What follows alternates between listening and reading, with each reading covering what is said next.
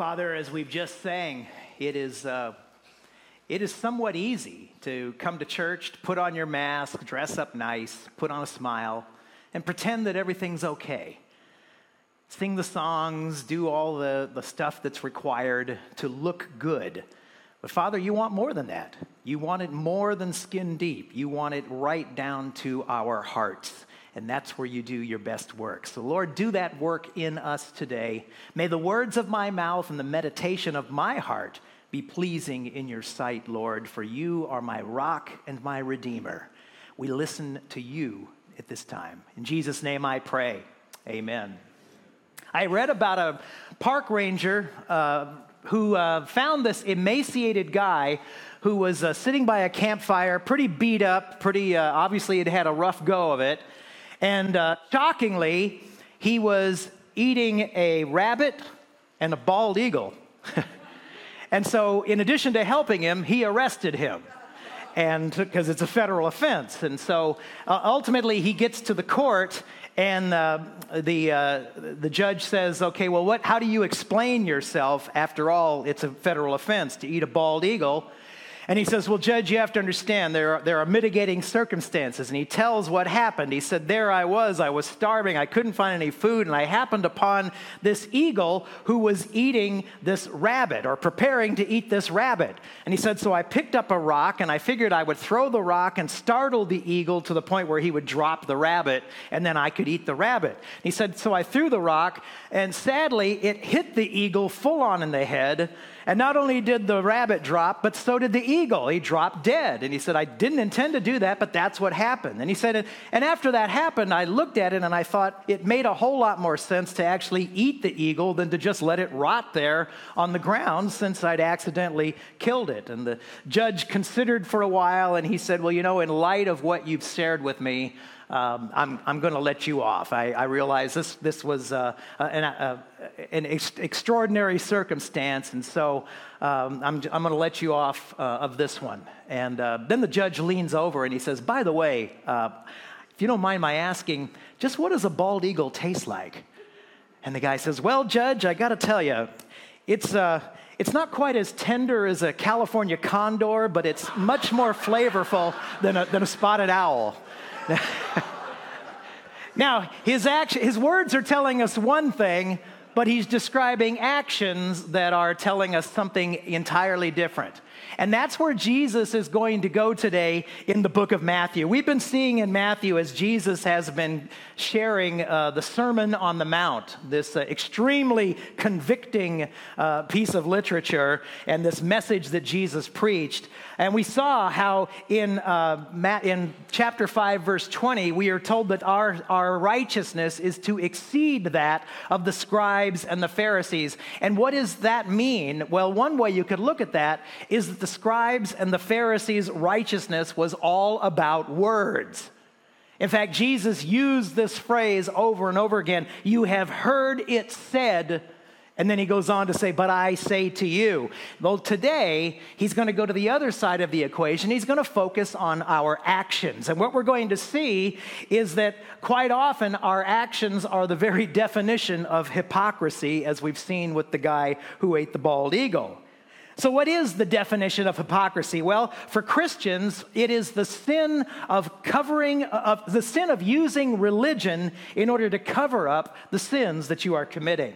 Now, if somebody, it's not somebody that sins now and then. We all do that. Can we all agree, as we've been seeing? But what hypocrisy is, what a hypocrite does, is deliberately use religion in order to cover up his sin and to promote himself. It's become popular in our day to play down this idea of religion. And we'll often say things like, I don't have a religion, I have a relationship.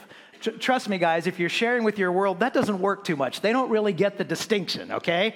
That as far as they're concerned, we're very religious people, and they don't mean that often in a very negative way. But in fact, throughout Scripture, religion just merely refers to the external actions, and hopefully our relationships have those actions. There's a certain amount of religion. It's the religion that James talks about in James 1:27 when he says, pure and undefiled religion religion in the sight of God, of our God and Father, is this. Here it is: to visit orphans and widows in their distress and to keep one's self unstained by the world. Now, that's the positive aspect of religion. It's just merely what people see in us.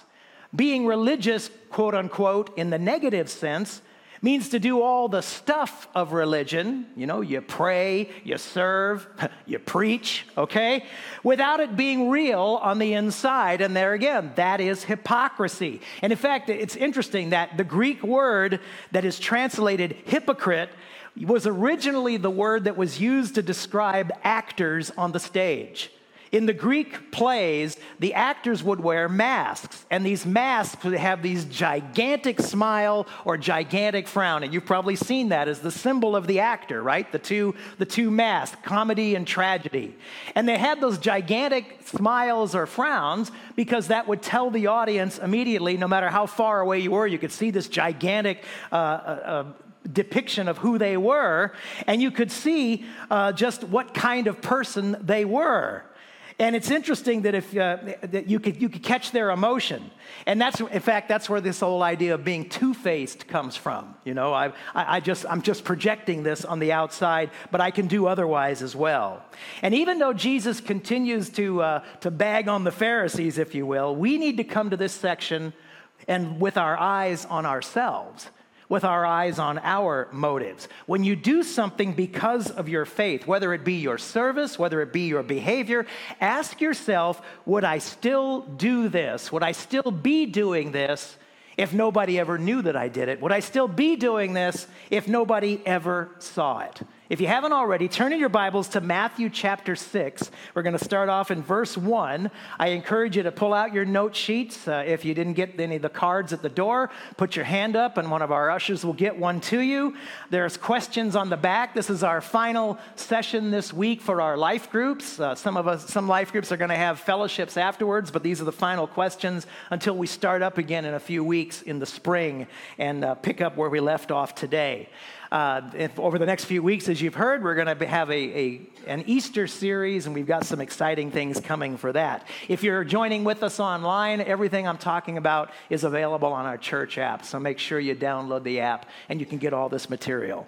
So we see, as Jesus is saying here, essentially our lives should be somewhat of an open book, but today we're going to see that there are things that we should be doing in secret. So number one, verse 1 says this. Jesus says, take care not to practice your righteousness in the sight of people to be noticed by them. Otherwise, you have no reward with your Father who is in heaven. Now, on the surface, this seems like a contradictory statement to something Jesus said just a few verses before this.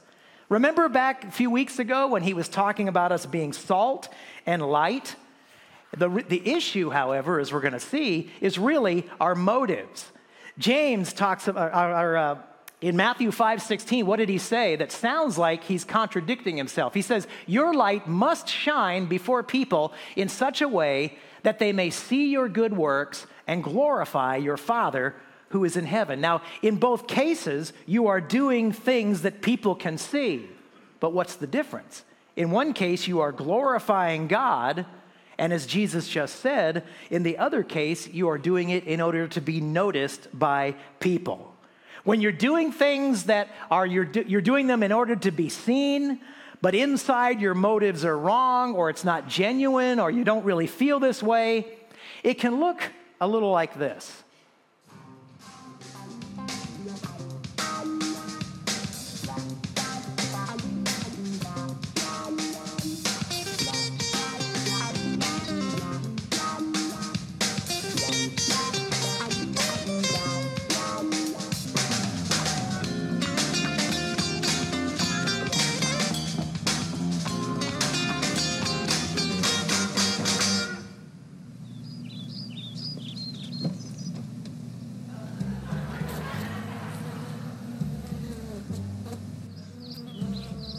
How many of you can relate?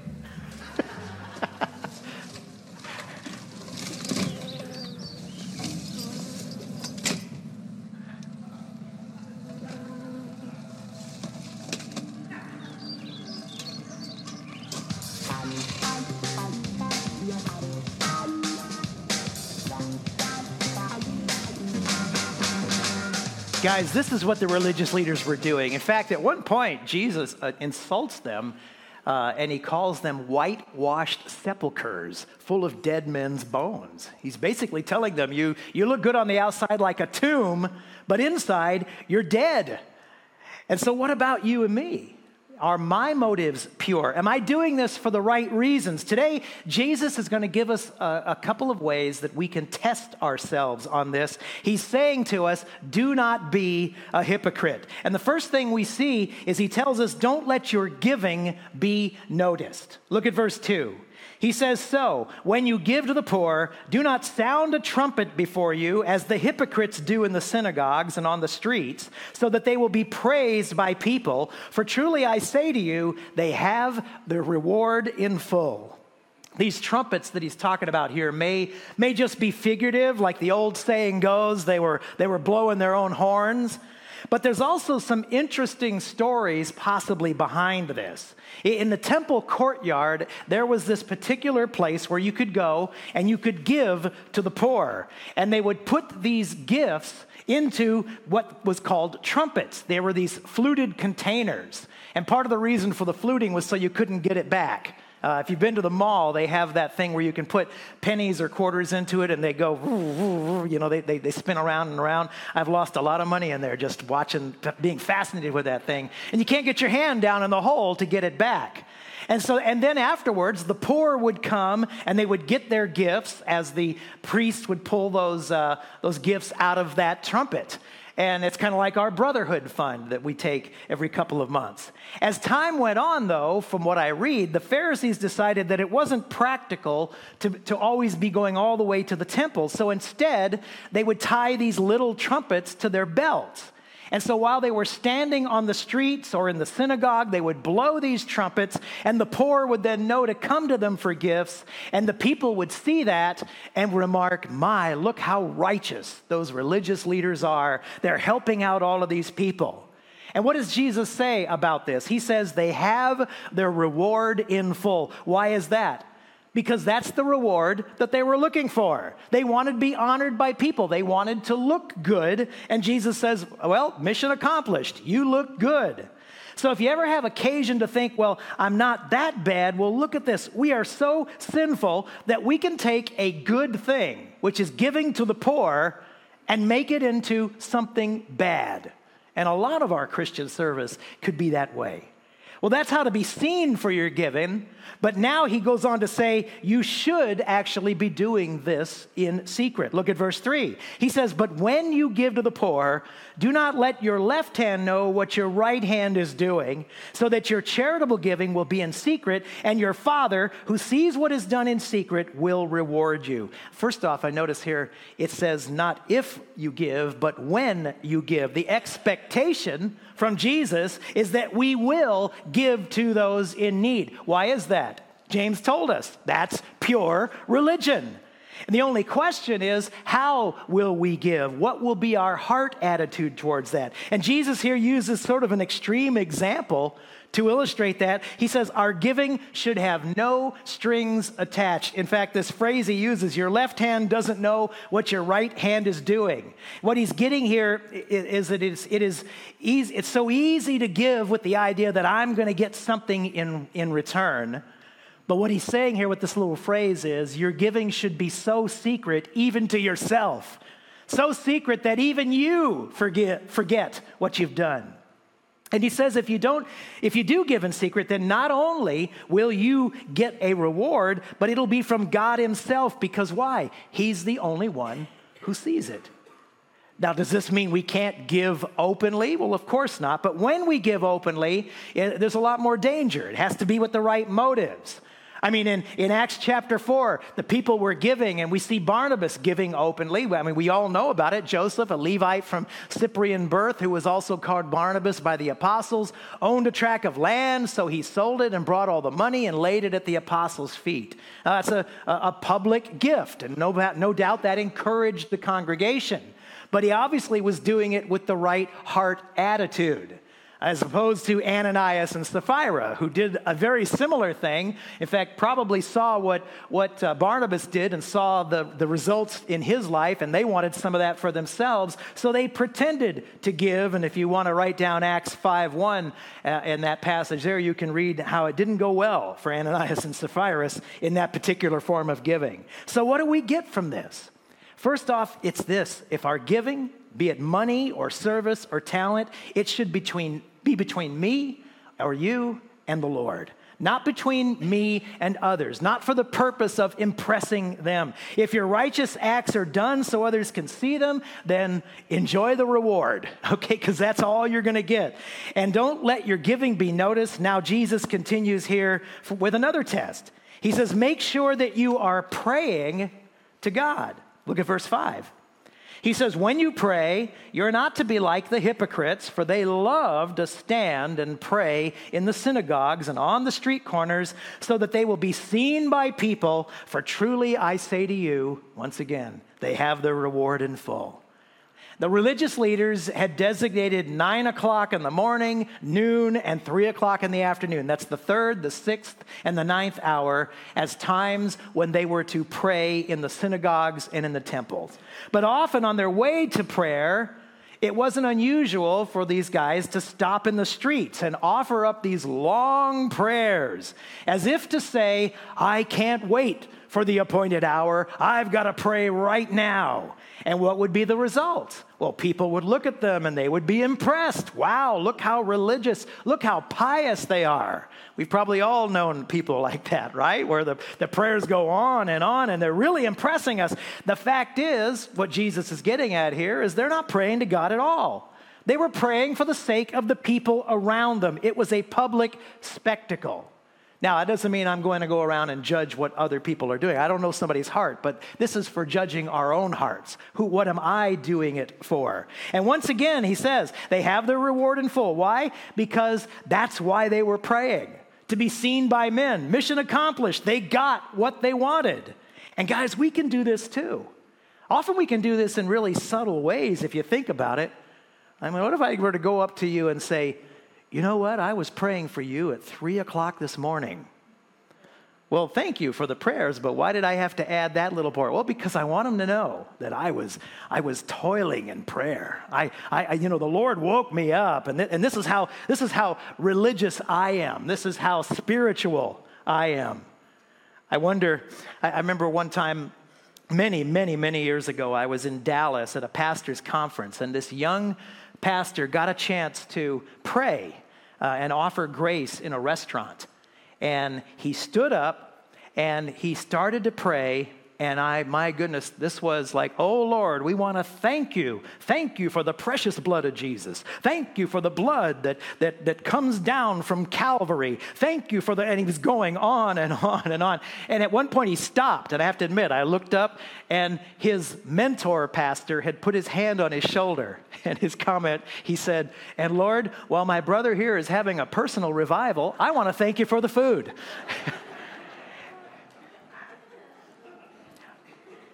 I'm not above this. I was challenged years ago by a comment card that I got from somebody in the congregation. And it simply said this: at the end of the service, Pastor Willie, who are you praying to? And now that may not hit you hard, but man, that hit me, because I realized that quite often in my sermons in those days, the prayer often became an opportunity to have the fourth point of my message. You know, you've all got your eyes closed, you're not going anywhere. And this person just simply said, who are you really praying to? And I thought, yeah, he's right.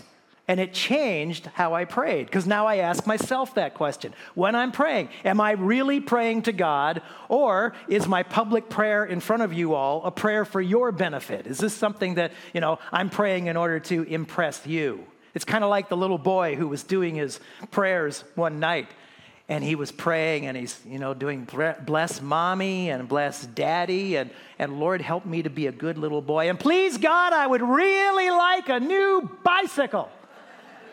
And the mother said, sweetheart, you don't have to yell. God can hear you. And he says, yeah, I know, Mommy, but what I want is Grandma to hear me. And I suppose if Grandma did, he had his reward in full. So there you go. The Bible is fulfilled. So that's how we are to be seen for our praying. Now Jesus goes on and says, what you should be doing in secret. Verse 6, but as for you, no, not like the Pharisees, but as for you, when you pray, go into your inner room, close your door, and pray to your Father who is in secret, and your Father who sees what is done in secret will reward you. Now don't misunderstand. Jesus is not saying here that we should not be praying in public. There's plenty of examples of public prayers in Scripture. But what he is saying is that we should be praying in secret or in private before we go and pray in public. And then, as we've said, those public prayers need to be directed to God and not a performance. In fact, if you think about it, the real measure of my prayer life is how I pray when nobody but God is around. It is similar to that statement, who am I when nobody's looking? That's the real person I am. It's the measure of my relationship with God. In public, I'm concerned about my words. Maybe I'm thinking in terms of, is it okay to say that? Maybe I am getting a little bit prideful. But in private, there's no rules. Between me and God, I could pour out my heart. There's no filters. My real feelings come out. Sometimes that wouldn't be appropriate in public. In private, for instance, I can stop and listen to God, maybe even for an extended period of time. In fact, personally, for me, that's one thing I don't do enough of. You know, my prayers to God tend to be a lot one way. I talk and talk and talk and talk. But in private, I have learned there are times I just need to shut up and listen. Maybe God has something to say to me. And that's difficult to do publicly. I've done it, but people get a little antsy after about 15, 20, 30, a minute. I mean, a minute of silence is an eternity. It's interesting, though. We need to be careful when we're praying in public that it doesn't slip over into the idea of gossip. Oh, Lord, I want to pray for blank. I won't even name a name, you know. She's having an affair with someone. You know, you got to be careful of stuff like that, you know, that your prayers don't become something a lot more horrible. Jesus is going to get very specific about prayer. When we come back in a few weeks, he actually is going to begin with an actual pattern for prayer, and we're going to see what's become known as the Lord's Prayer. Our Father who art in heaven, hallowed be thy name. That's where we'll pick up in the spring. But for now, Jesus says, don't be a hypocrite. Don't let your giving be noticed. Make sure that you're praying to God and not to others. And finally, we're going to skip ahead to verse 16 and see what Jesus tells us when fasting, do it with a smile. Isn't that how we always feel when we're fasting? Verse 16. Now, whenever you fast, do not make a gloomy face as the hypocrites do, for they distort their faces so that they will be noticed by people when they're fasting. For truly I say to you, they have their reward in full. Now, fasting means to go without food for a while, and the Jews were required to fast once a year on the Day of Atonement. But in the Bible, we see people fasting for any number of reasons. If they had an important decision to make, they would often spend time fasting first. If people were oppressed or bound by sin, they would spend time fasting. It can be a powerful spiritual lesson. There's a lot of books and information out there about that. Notice, again, Jesus here assumes that we're doing it. He doesn't say if you fast. He says whenever you fast. The assumption is you're going to do this. And when you deny the flesh, you're going to find that it can turn your mind to God. It can turn your mind to spiritual things. In fact, there's actually a physical component to this. Doctors will tell you that when you do not have food to digest, there is literally a greater blood flow to your brain. So you are literally, in a very physical way, thinking clearer. And I know some of you are thinking, oh yeah, I'm thinking clearer, all right. I'm thinking about food, but hopefully we get beyond that. But once again, like giving in prayer, the religious leaders saw that fasting was a way to show everybody just how spiritual they were. And again, like giving in prayer, they were only doing this in order to be seen by people. And so as Jesus says, you have your reward, the people see you. It's kind of ironic when you think about it, since fasting, going without food, emphasized the denial of the flesh. And here, what are the Pharisees doing? They're actually glorifying the flesh. They're drawing attention to themselves, the opposite of what God wants from this practice. We read that they would fast every Monday and Thursday, and they would do it in a way that everybody knew what they were doing. They would make sure that they would look gloomy. They would neglect their appearance. I've even read that at times they would even put on makeup to look worse. And then people would look at them and they would say, oh my, look at how they suffer for the Lord. How spiritual they must be. When in reality, it's just the opposite. They're being hypocritical. Once again, that is how to be seen in your fasting. And what does Jesus say? You should be doing this in secret. Look at verse 17. He says, but as for you, when you fast, anoint your head, wash your face, so that your fasting will not be noticed by people, but by your Father, who is in secret. And your Father who sees what's done in secret will reward you. Now, if you think about it, the religious leaders were an example, of course. They were an example quite often of what not to do. And Jesus is doing this over and over again. See what they're doing, and you do just the opposite. Or as he said, you exceed the righteousness of the scribes and the Pharisees. Nobody should know that you're fasting. So make sure you clean yourself up, wash your face, put some gel in your hair. And guess what? You probably won't feel good. But keep that to yourself. You're not doing this for other people. This is between you and God. And God knows what you're doing, and God will reward you. Did you get that? Let me say that in this way. He will reward you. I am very familiar with food. Okay? It's something that I have dealt with my whole life. We love food, don't we? There's even terms like comfort food.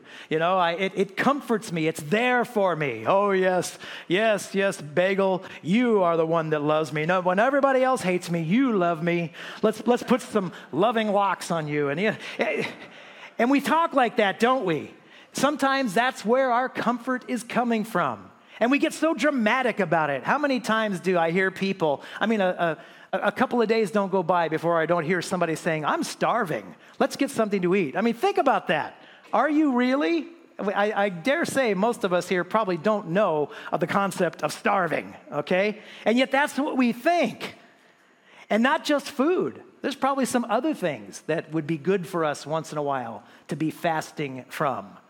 I was talking to somebody just a couple of days ago. We were talking about how much technology has taken over our lives. And you want to talk about fasting from something?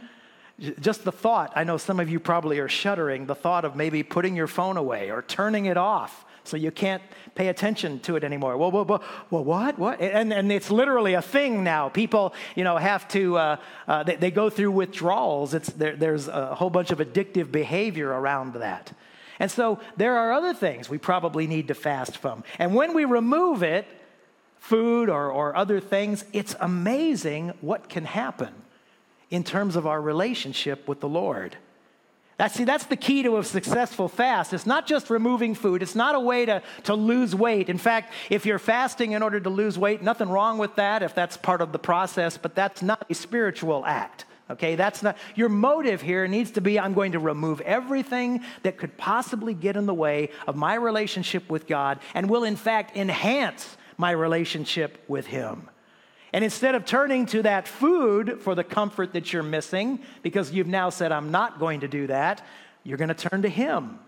So I would encourage you, there's plenty, I'm not going to go on and on about fasting. There's plenty of material out there about that. I encourage you to read up on that some more. But what is Jesus' bottom line here? He's telling us, don't be righteous, quote unquote, like the hypocrites. And guys, hypocrisy is so damaging, and let's be honest, we all do it at times. Hypocrisy is just acting. We put on the masks and we pretend. And it robs us when we do that of the reality of the Christian life. Instead of character, I want reputation. Instead of prayer, I just want pretty words that people will be impressed when I'm saying them.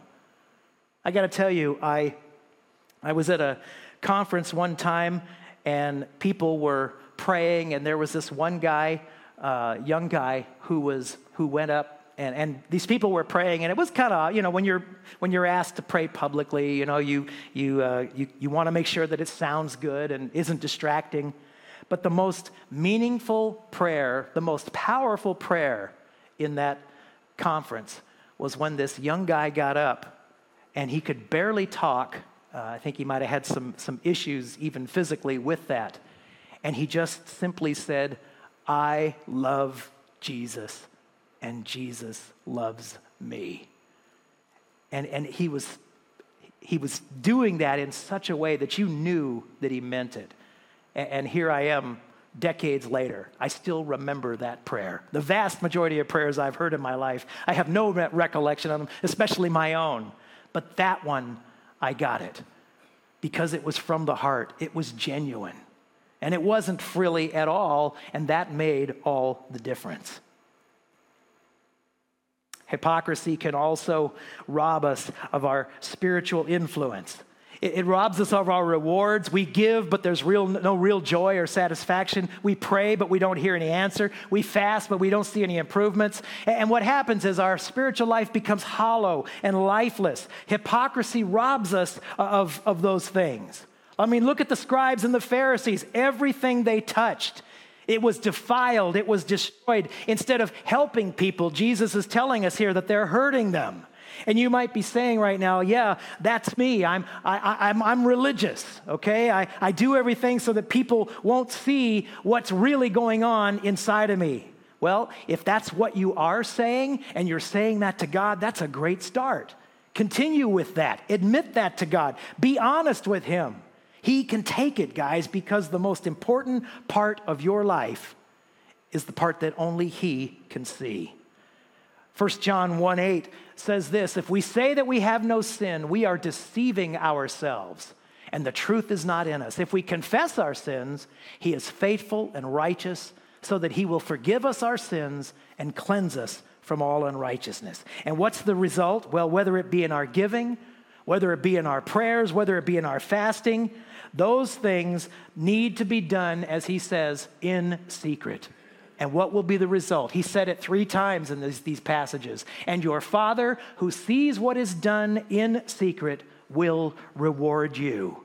And I don't know about you, but if it's a choice between the temporal reward that I'm going to get, the temporary boost in my personal stock that I'm going to get from impressing you, compared to my heavenly Father rewarding me for all of eternity, I mean, there's no competition. We all know which one we want. Let me give you a couple of takeaways for this today. The first one is this, and it's the obvious question: what is the real motivation for my giving? Be it financial, be it my service, be it whatever. Why am I really doing it? Am I doing it out of some kind of guilt or obligation, or to be seen, as we've seen in the passage today? So examine yourself in light, of what God's word is saying, and be honest. It's just you and God here. Number 2, how do I pray when only God hears me? Am I being honest even with Him? The sad thing is that if you spend a lot of time trying to impress people with your prayers, that kind of behavior can then even seep into your prayers between you and God. And your life becomes, you get to the point where it's hard to separate the two, and your life becomes a show for the God Himself, when He obviously knows better. And then finally, number 3, I asked this a bit earlier: is there something that I need to fast from? Is there something that's getting in the way? Is there something that I am turning to other than the Lord? Whether that be food, whether that be friends, whether that be technology, whether that be my job, whether that be my family. That's the thing, as we've seen. The enemy can use all kinds of good things to turn your attention to that rather than to the Lord. And that's a good time to say, you know what? I'm just going to cut that out of my life. I've become a little too dependent upon that for my spiritual life. Let's pray now. Father, I have to admit that I act in front of my friends so often like I don't have any sin. And yet, Lord, I'm talking to you, and you know better. And you know, Lord, that it's an act. And I confess that to you now. I admit that to you. And I ask, Father, that you fill me with your Spirit. Make me the person that you want me to be, Lord. As 1 John 1:9 says, I confess my sins, and I know, Father, you are faithful and just and will forgive me and cleanse me from all unrighteousness. And Lord, I believe that, and I've made the choice to ask that of you. And I pray my brothers and sisters here would make that choice as well. Lord, help me to not be that religious person that you're talking about in these passages. Help me to be genuine, Lord. Help me to be straight up with the people around me. I want what's on the inside of me, Lord, to be the same thing that's on the outside of me. I want to be a genuine man. And so, Father, I ask that you would bring people into my life, surround me with people that can encourage me in this. And Lord, give me opportunities to be an encourager to others in the same way. Thank you, Father. And I pray these things in Jesus' name. Amen.